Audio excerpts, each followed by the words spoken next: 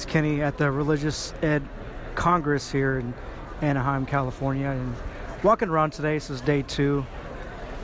Just meeting different people, and went by the Net Ministries booth, Catholic Answers. There's another booth too. They make dresses for kids, for girls in Haiti, and because a lot of times they'll have a school dress, then after school they'll take off the dress and they really have nothing to wear, so they help make dresses for them, for the girls there. So good organization. But I'm gonna be walking around meeting different people. Might have a chat with a few people here. So yeah, hope you're having a great day, great Friday.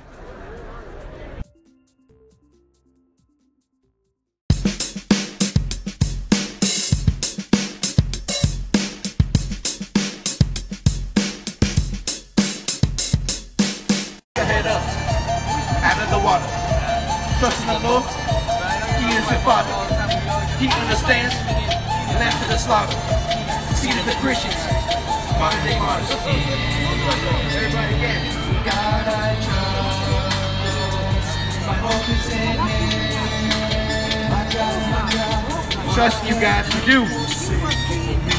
My Lord, my God, in God I trust. My Lord, my God, in God I trust.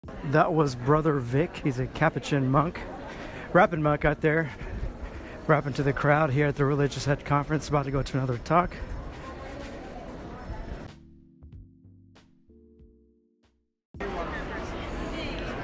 Hey, walking the grounds of the Congress, walking the, I guess you'd call it, was it the convention area with all the different booths and all that. Just walking past again, Brother Vic, the rapping Capuchin priest. Just met up with a priest I know, working with him this weekend on some projects, and Father Paul down here in SoCal. Yeah, it's been good so far. I went to one talk, and to be honest, it wasn't. I didn't feel it was the best talk. It was about how do we relate to different things in the Bible, like child sacrifice, droughts in the scriptures, and how do we compare it to contemporary thinking and thought. But what I felt what was missing is just the message of the cross, and actually speaking about the saving works of Jesus, and kind of ignored that. It's all about what we can do, and which is good. We have a, if we see injustice in the world, we should be there to restore justice. But at the same time, as a church, our main focus is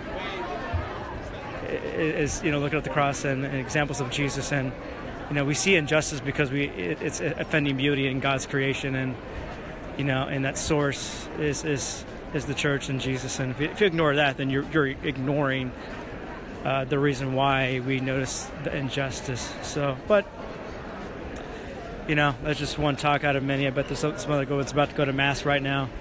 So yeah, just give my perspective, sharing this new blog, new thing I'm doing. And so let me know if you have any criticisms, critiques, praises, things I need to work on. So it's kind of starting this new journey here in SoCal, and hope to document it through this, and Instagram, Twitter, and all that. So yeah, have a great Friday. Take care.